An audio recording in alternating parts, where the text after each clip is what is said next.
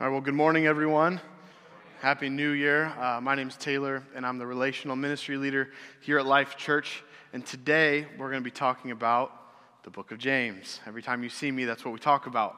And we have one more chapter to go through, but today we're going to be in chapter 4, verses 1 through 12 in the book of James.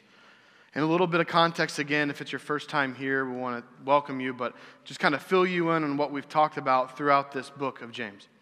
So the first thing to remember is that James is the half-brother of Jesus, and he's now the leader of the church.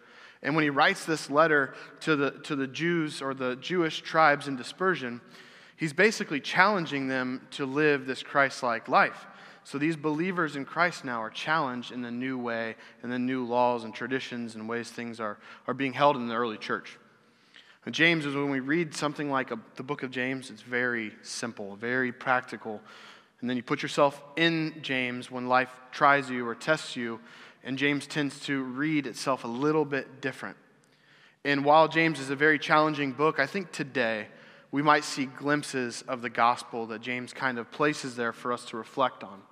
See, normally when we're talking about James, we're talking about how we as Christians need to be doing something, and while he's going to talk about that and hit that point home, I want to be able to reflect on the reason that we're doing this. And specifically today in chapter 4, verses 1 through 12, there's not really a theme, I guess, per se, in James chapter 4, verse 1 through 12, because each verse is very unique. But I think we could summarize it to say that it's about submitting to God. We're going to talk about fighting and quarreling amongst believers, and we're going to talk about how the root of all that really has to do with our selfish ambitions and desires. And we're going to talk about how we can communicate to God in prayer through this. And James is going to give us this list of commandments. I refer to them as the commandments in James, but that's not really a thing. It's just a way to help us remember that James is giving us instructions and things that we need to do as believers. And at the end of this, I hope we can reflect upon where we stand with God and how we can place ourselves into submission to what God has called us to. So, verse 1, chapter 4 of James says this. He says, "What causes quarrels and what causes fights among you? Is it not this, that your passions are at war within you? You desire and do not have, so you murder. You covet and cannot obtain, so you fight and quarrel." And I'm going to pause there for just a second. I'm going to break this up a little bit. So the first thing James says is that we have fights and we have quarrels. And that doesn't exist, and what he's not talking about is between us and the world. What he's talking about is between the body of Christ, between believers. That within ourselves there is this sense of selfish ambition that arises, our selfish passions and desires, and that's the reason that we would fight and quarrel. And if you remember back, and James is really good about doing this, the way that the text is written, is he goes back and forth and he references things he's already said and shows you in a new light. So if you were with us when I preached on the two types of wisdom, we talked about worldly wisdom and godly wisdom. And part of what it meant to have worldly wisdom were these attributes of selfish ambition and jealousy or envy. And that if we possess those qualities or those attributes, that we would have opposition in our lives, that we would have every evil practice and disorder. And James is saying part of the root of these fights and these quarrels are found within that selfish ambition for our circumstances in life. And as believers, we find ourselves in the midst of quarreling when that's not what we're supposed to be doing. And he says, you don't have any of these things in these arguments or these fights. You don't have the peace. You don't have the wisdom. And he tells us it's because part of it is that we're so harsh with our words. We're so harsh with the things that we say. If you can put yourself in a situation with a loved one or another believer, oftentimes we get ourselves in over our heads, and what he's saying is when you write someone off with your heart, like maybe you've done it, or maybe you've had someone do it to you. When you write someone off with your heart, it's like murder. Right? Now, James's culture was very familiar with murder. Part of the culture in James's time, think about the Roman Empire, was if they wanted to enlarge their territory, they were going to go to the land that they wanted to seek, or that they were seeking, and they were going to, you were either a part of our empire or we were going to murder you. Or think about the religious persecution they're dealing with in the first church, that you will believe in our gods or we would just murder you. So James is coming from a place where murder, I would say, is more evident then than it is today. And we're talking about believers. And so when we talk about this idea of murder, Jesus echoed this in the Sermon on the Mount. He said, yes, one of the commandments is that you shall not murder, but if you hold on to this deep-rooted anger within yourself, it's like murdering someone with your heart. It's the same type of judgment. And we see this all throughout our lives. Maybe you've been in or are in a circumstance where you and another believer, whether that's a spouse, someone you're dating, a family member, or just another, member of the body of Christ, when you've been in a situation where you get into conflict and there's no resolve, and you stop talking to one another and you create that barrier, that wedge between one another, and now you've written someone off. He's saying that's like murdering someone with your heart. I think this is the test that James is presenting to us, is to say that when we get into those quarrels and those fights and this division rises among us, when your back is against the wall, what do you have to say to someone else? How is that glorifying God? Because really what it's doing is just further dividing the church. And so he's saying if we would just consider the relationships that we have with other people, maybe we wouldn't be in this position. But he's challenging us to say that no, you so badly disagree with someone, you've murdered them with your heart. I've done funerals and I've seen this everywhere. Like when someone dies in your family or another family of friends, and when the families should be coming together and uniting and grieving together and mourning together, they're fighting over material things. And James is like, you're believers, so why is this there? It's because of our selfish ambition that rests within us. And he's going to tell us something else at the end of verse 2. Back into verse 2, he says, you do not have because you do not ask. You ask and do not receive because you ask wrongly to spend it on your passions. He says you don't have the wisdom, you don't have the peace, you don't have the resolve in the fight because you're not asking God for it. And if you are asking God for it, you're asking wrongly. You're asking for your own gain, essentially, is what he's saying. And a famous theologian, Charles Spurgeon, if you're aware of him, he said, you have everything available to you by asking God, and nothing is available without asking. So we need to consider how vital our prayer is. But if you've put yourself there, and I've done it more often than I would like to admit, put yourself in the middle of that fight. Your prayer to God sounds something like this. God, I pray that you would change their hearts so they can see what I see. God, I pray that you would soften them so they can understand that what I'm saying is the right way of doing something, right? Because we're stuck in these arguments, not just for the sake of fighting, but because there's this attachment to something. There's this investment that we're making in the middle of our quarrels, and we're asking God for someone else to be changed, for someone else to see things the way we see them. But James has already taught us something about this. He said, but if you lack the wisdom, ask God for it, who gives generously to those who ask. He said, why not position your prayer to a place to say, Lord, I don't understand, but I trust you. Can you help me? Give me the wisdom or give me the knowledge of what I need to do. Lord, use me, change my heart so that I can see resolve take place. But he says, even in our prayer life, we're selfish with the way we treat other believers. But think about what's the Lord's prayer? It's that his will would be done every time we pray.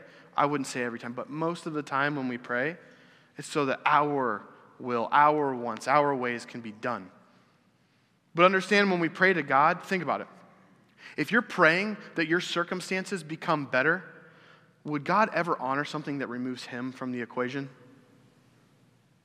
Like if you think about the way you are praying right now, is it focused on making everything around you better? Or is it taking the circumstances that you have and making them known to God and asking him and to lay it in his hands and to trust him?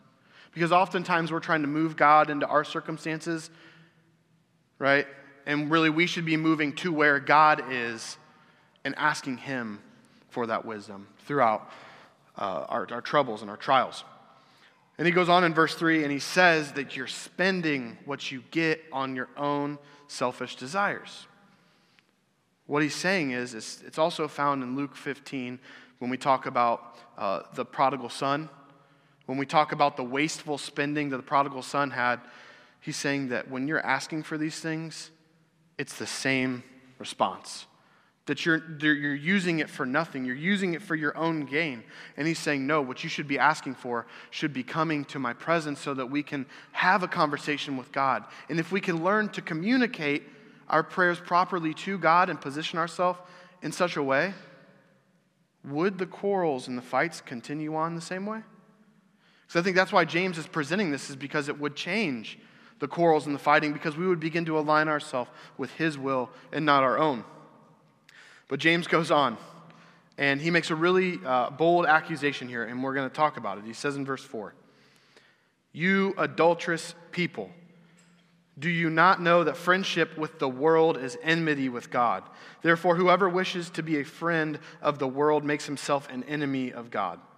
Or do you suppose it is to no purpose that the Scripture says, he yearns jealously over the Spirit that he has made to dwell in us?"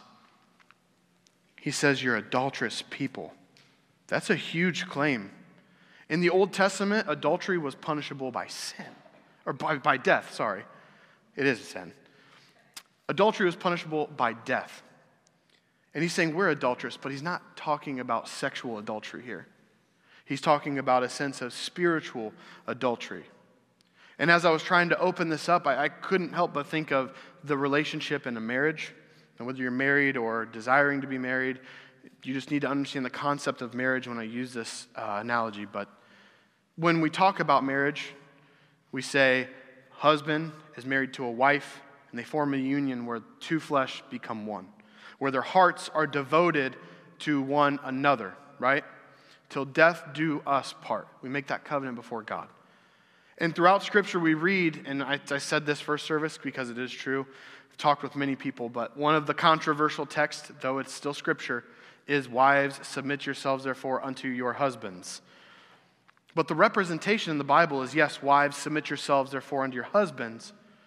But when we talk about it, we're also saying church, which is a representation of the wife, submit yourselves to Christ, representation of the husband, because Jesus is the bridegroom, and he will return again. So we talk about wife, submit yourself to the husband, or church, submit yourself to Jesus. Why would you submit to him in the first place? Well, it's because when Jesus was here on earth in his role of the bridegroom, he perfectly filled and fulfilled his ministry here. He filled a role so perfectly that we would have no reason but to submit to him. Because of the finished work on the cross, we owe it to God to submit to him. But we find a barrier in today's world when husbands aren't being husbands. And then wives have to question why they're submitting to that person. So understand this whole concept of submitting yourself would mean that as a man, you should be filling the role and doing what God designed you, living a godly life, living your life based on biblical principles. And we know we're not perfect, but if you're adhering as best as you can to that, submission wouldn't even be a question. It's not saying, woman, you're under man, because there's still things man has to do. He has to honor his wife. There's things that women can do that men can't do.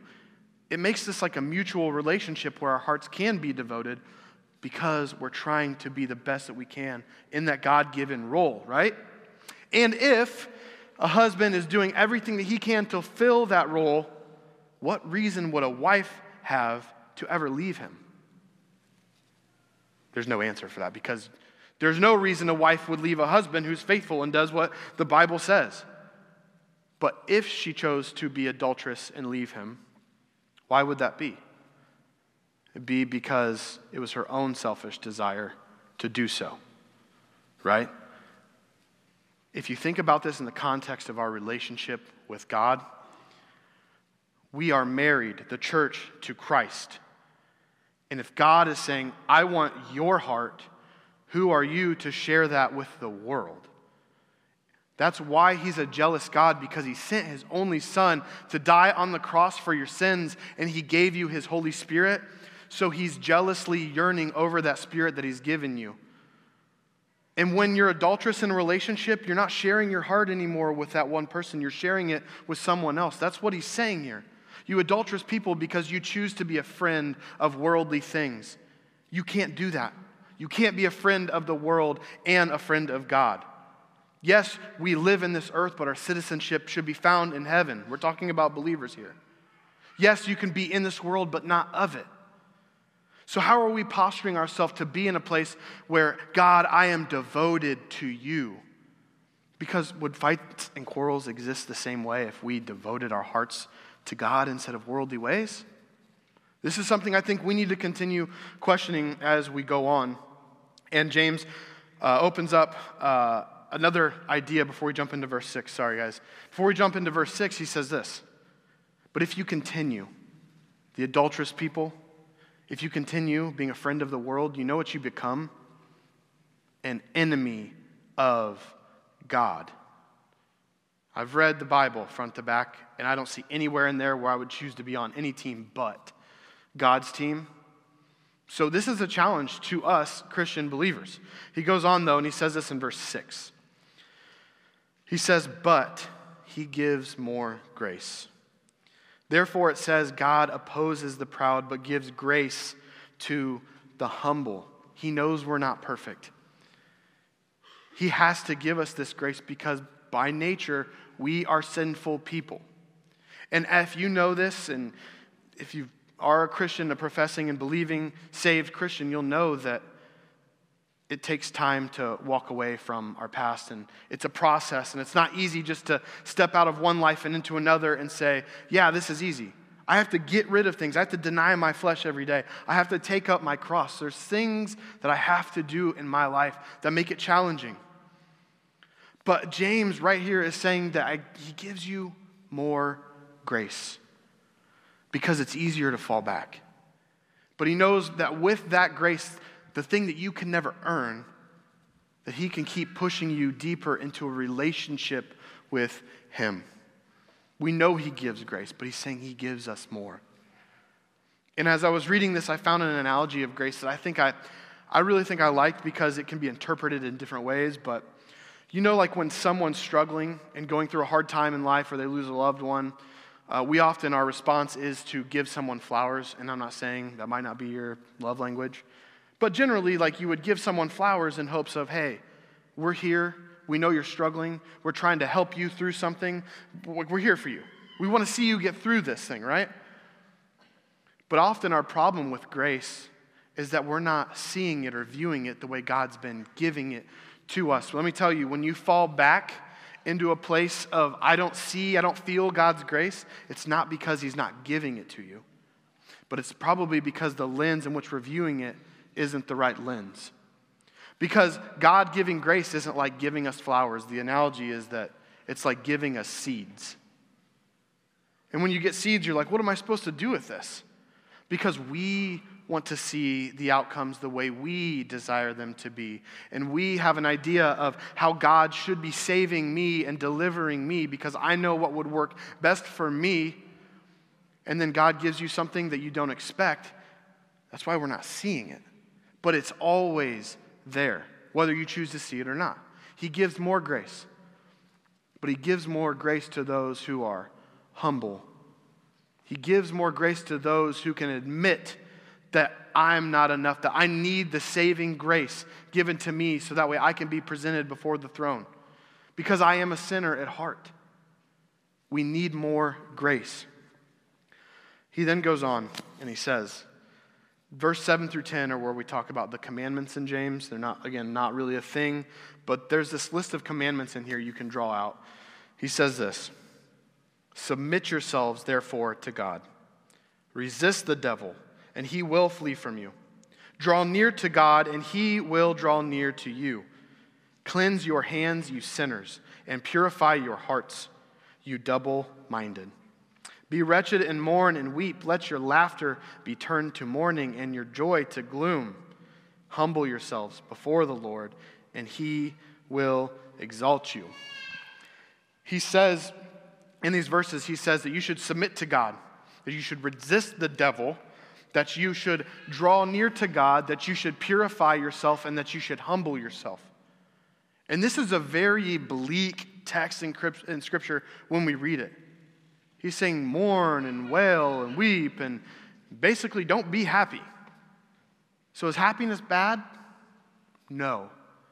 But God's concern is with our holiness.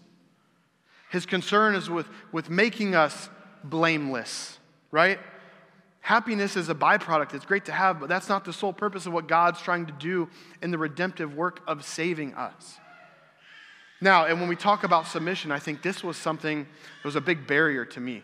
On my conversion, or when I was brought to my faith, one of the things I couldn't comprehend was really what is submission? Like, I get it, like submit, but how? Like, what is that? And in the beginning of my faith, I always believed. I said, yes, God's real. Yes, he created the heavens and the earth. I just don't feel him, or I don't see him moving in my life. And I didn't understand the sovereignty and the power that God has. I had to spend time learning who God is, because at the end of the day, who do you submit to? Yes, the answer is God, but you submit to someone who you trust, who's proven themselves to you, who fills their role perfectly, and more importantly, it's someone that you know.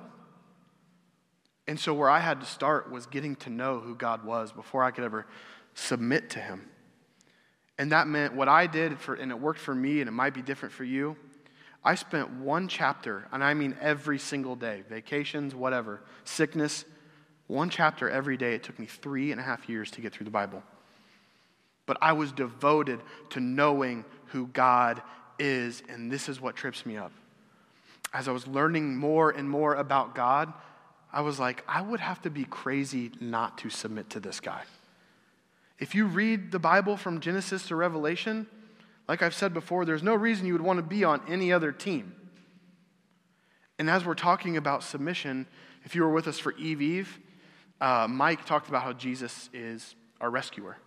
And this drawed something out of me because, is it drew or drawed? I don't know. Put a red mark on my paper on that one later. But draw something out of me, okay? I was in the military, and part of what I was trained for was an open ocean environment where there's a survivor and I need to rescue them, right? And rescues don't happen on sunny 75 calm water days while everybody's hanging out at the beach. Well, I mean, they do, but not these kind. These kind are worst case scenarios, you know? Something intense has happened. And I'm trained to deal with what we call a combative survivor. There's all kinds of circumstances that lead up to this, but a combative survivor, what's important is to know that they don't desire to be rescued, which is kind of mind-boggling. Because if you've ever been in the middle of the ocean where you can't see land, I can't imagine not wanting to be saved, but that's the thing. It's for many different reasons, but we train to it, and one of the things we do is just not waste our time on it. Like, I know it might shock some of you, but several years ago, I was in really good shape and could outswim nearly anybody. And I'm talking like, if this guy's struggling in the water and he doesn't want to be saved, I'm like, all right, well, I can just sit here and wait it out. Or I can just get in the helicopter and you can sit here and tell me you don't want to be rescued. But there's going to come a time in this situation where the combative survivor is going to have to process the idea of drowning, which is a fear for almost everybody, and dying the slow death. When you're faced with that situation, 99.999 whatever % of people want to be rescued. And think about this, if Jesus is our rescuer, or if God is our rescuer, the longer we take to resist and not submit to the rescuer, the longer it's going to take for the rescue to take place.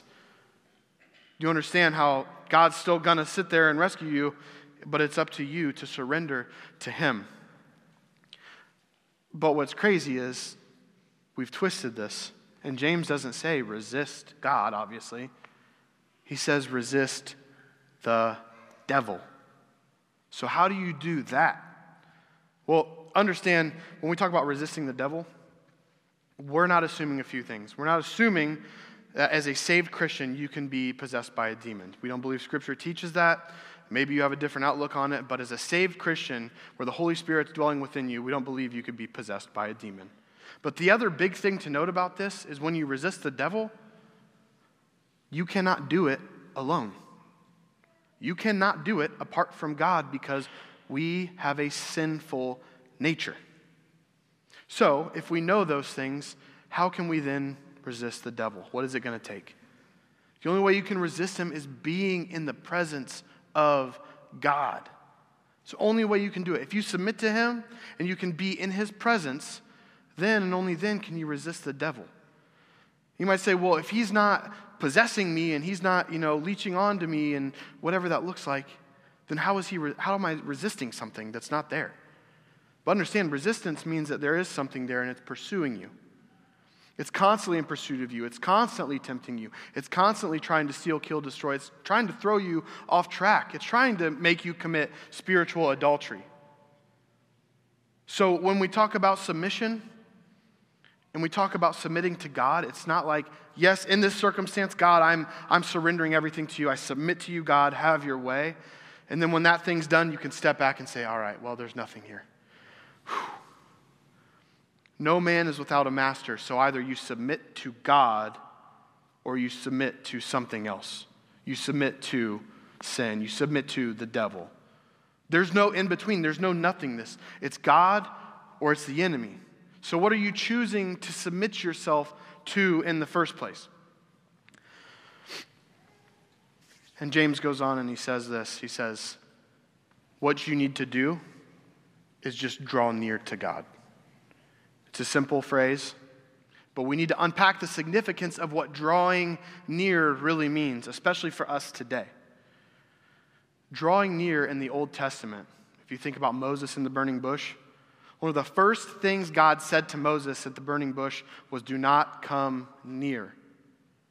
And then when we're talking about Mount Sinai, when God was to come upon Mount Sinai, he told Moses to put a barrier up for the Israelites, lest they come up and be put to death. He told the Israelites not to come near to him. And then when he gave Moses the design for the tabernacle, that God would dwell in the Ark of the Covenant on this mercy seat, and that no one was to draw near except the high priest once a year. He said, do not draw near. There was always a barrier. But then when God sent his only Son on this earth to die for our sins, when Jesus Christ breathed his last breath on the cross, the veil was tore, and now you and you and you have the same access to God. Through the finished work on the cross, you can draw near. How personal of a God do we serve who said, nobody could do this before, and now you have it personally. I just need you to submit. I need you to draw near to me. That's simple. But is it? Because this is what happens when we have to draw near. We become exposed. You see, every step we take towards God, it's a challenge. It's a conviction by the Holy Spirit. It's saying, I've got to get rid of all this. It's so much easier just to stay over here and not feel guilty about my sin. And that's why Christianity is hard, because it's hard to walk over here. It's hard to say, this is who I am, and humble myself before God and say, lay it all out, and this is me. But he's telling you that's where you need to reside in order to resist this temptation. In order to resist the devil, drawing near means you've already been given access, so go abide in him in the eternal fellowship that you have been given. But what happens when we become convicted and when we become challenged as we draw near to God? And this is what James is saying. It's not about the happiness. When he says to mourn, to wail, to weep, we could use the term lament. If you were with us, I think it was this fall. Don't correct me on the timeline. I don't even know what days are right now. But when we talk about lament, we spent a whole weekend dedicated to the idea of lament, where you would be broken over your sins, or you would be broken over the hardships of life. You would make known your request to God and say, I don't understand why life is so hard, and I don't understand why I can't get out of my sin, but I'm trusting you. So James is saying not to live in doom and gloom, but to understand those sufferings aren't for naught. Those sufferings, when you communicate with God properly, it's you placing your trust in him. And your sufferings, James already told us this, It gives us the ability, when we look at it this way, to consider our trials pure joy. And to remain steadfast under trials so that we can be presented before God with the crown of life. He's saying you go through this suffering, but it's for a purpose. And we don't often see that. It's hard to see, especially when we're talking about why would I want to suffer when I'm suffering over here, and as I come near to you, I'm supposed to suffer again in a different way? That's what's hard for us to come before God and say, Lord, humble me. Just use me. I don't know what it looks like, but I'm giving you myself right now, and I'm dedicating my life to you, and I'm aligning with your will and not my own. I'm going to invite the worship team up, and James is going to kind of end on this note. Verses 11 and 12 are pretty straightforward, but I think we can draw something out of this because, again, James is really good at this. Verse 11 says, "Do not speak evil against one another, brothers. The one who speaks against a brother or judges his brother speaks evil against the law and judges the law. But if you judge the law, you are not a doer of the law, but a judge. There is only one lawgiver and judge, he who is able to save and destroy. But who are you to judge your neighbor?" He says, if you don't want to have fights, if you don't want to have quarrels, don't slander each other. Don't judge one another. Pretty straightforward, right? But James is trying to say, if we could consider, right, and we've talked about this in past sermons on James because he's already talked about it, the condition of our heart and our selfish ambition, if we could put those things in check, we wouldn't even consider slandering someone else or slandering a brother or sister in the faith or judging them based upon the way that they live because you are not a judge. God is the judge. But if we would look at the way we speak to people, we're probably considering the condition of our heart before we even say something. And we're probably allowing the Holy Spirit to dwell within us and be used in us by God. You see, James is saying, and I couldn't think through any circumstance that this would happen, but if you didn't slander someone, if you couldn't, like imagine like you, not even the condition of your heart, but imagine not being able to say anything bad or judging any brother or sister in Christ. Could you fight? I was laughing about it because I was like, are you going to yell nice things at each other? Have a good day. You too. God bless. Like, what are you going to say? That's the reality. Like, there's nothing that could come bad out of not considering slandering each other. The body of Christ was meant to be united and unified, not divided. And if we could recognize for a minute what matters, salvation. If we could consider that we're all saved by the same grace, by the same Son, that we're on the same walk, trying to get to the same place, could division occur? Or maybe we could be using our gifts and our talents and be reaching people and living the Great Commission through this. And James says, he's already told us all this. He says in the beginning of the book to be quick to listen and slow to speak and slow to become angry. And then he taught us how to tame our tongue. And then he said, if you would just use godly wisdom, the fruits of that would be evident. And now he's saying, you should consider the way you speak to a brother or sister or judge the brother or sister. Because whether or not you want to admit it or not, when we do those things, we play the judge, but there's only one judge. So why not just submit to the one judge and live as a united body in Christ? So we stand so I can pray for you, please.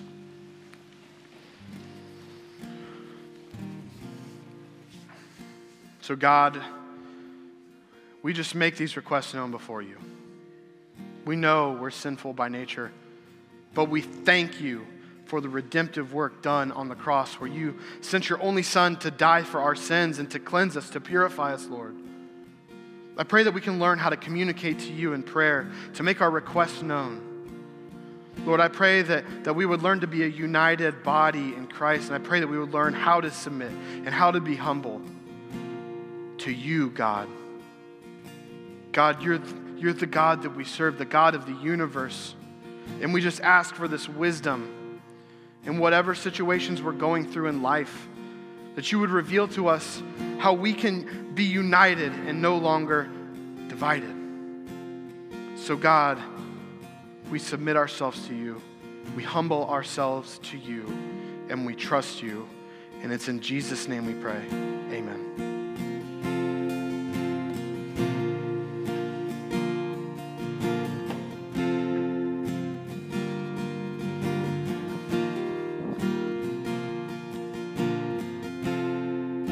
Kindness you have poured out grace.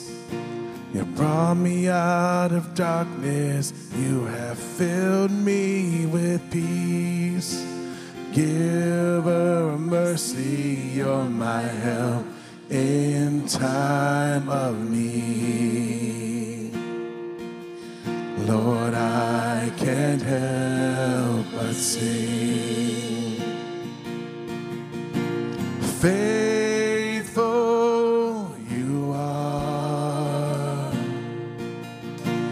faithful forever you will be, faithful you are. All your promises are yes and amen. All your promises are yes and amen.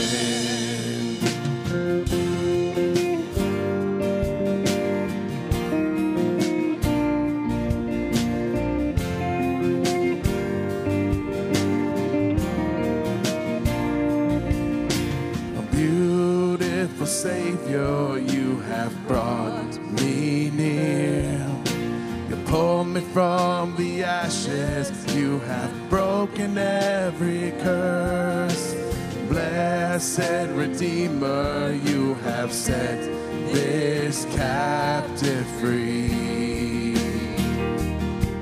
Lord, I can't help but sing. Faithful you are,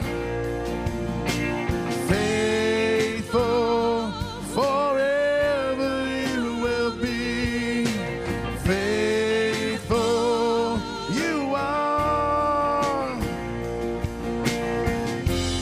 All your promises are yes and amen.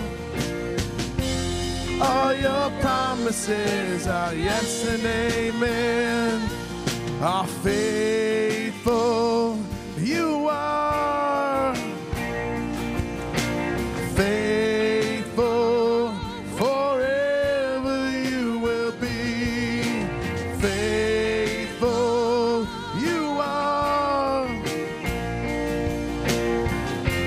And all your promises are yes and amen. All your promises are yes and amen.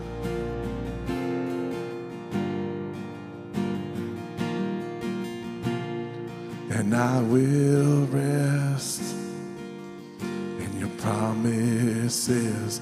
My confidence is your faithfulness. And I will rest in your promises. My confidence is your faithfulness. And I will rest in your promises. My confidence is your faithfulness. And I will rest in your promises.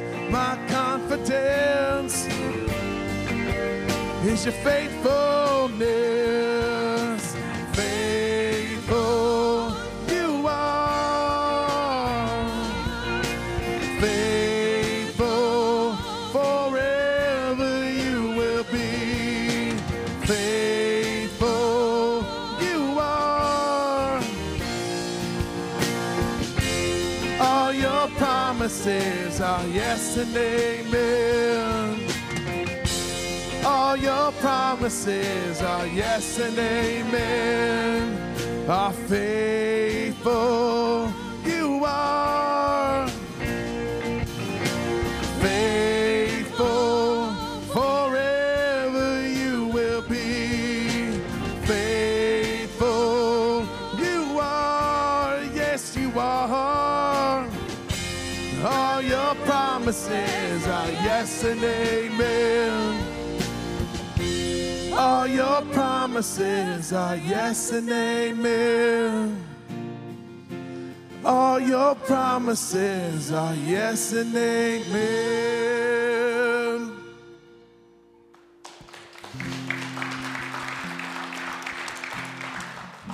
As you go about your week, I want you to consider that if you are in or enter into a fight or a quarrel with another believer, ask yourself this: why? Why are you engaging in that? And I want you to consider this. Consider asking God how you can place yourself in submission to Him and how you can be used by Him. I want to thank you all for being here with us this week. Pray for traveling mercies as you go your separate ways. We love you guys. God bless.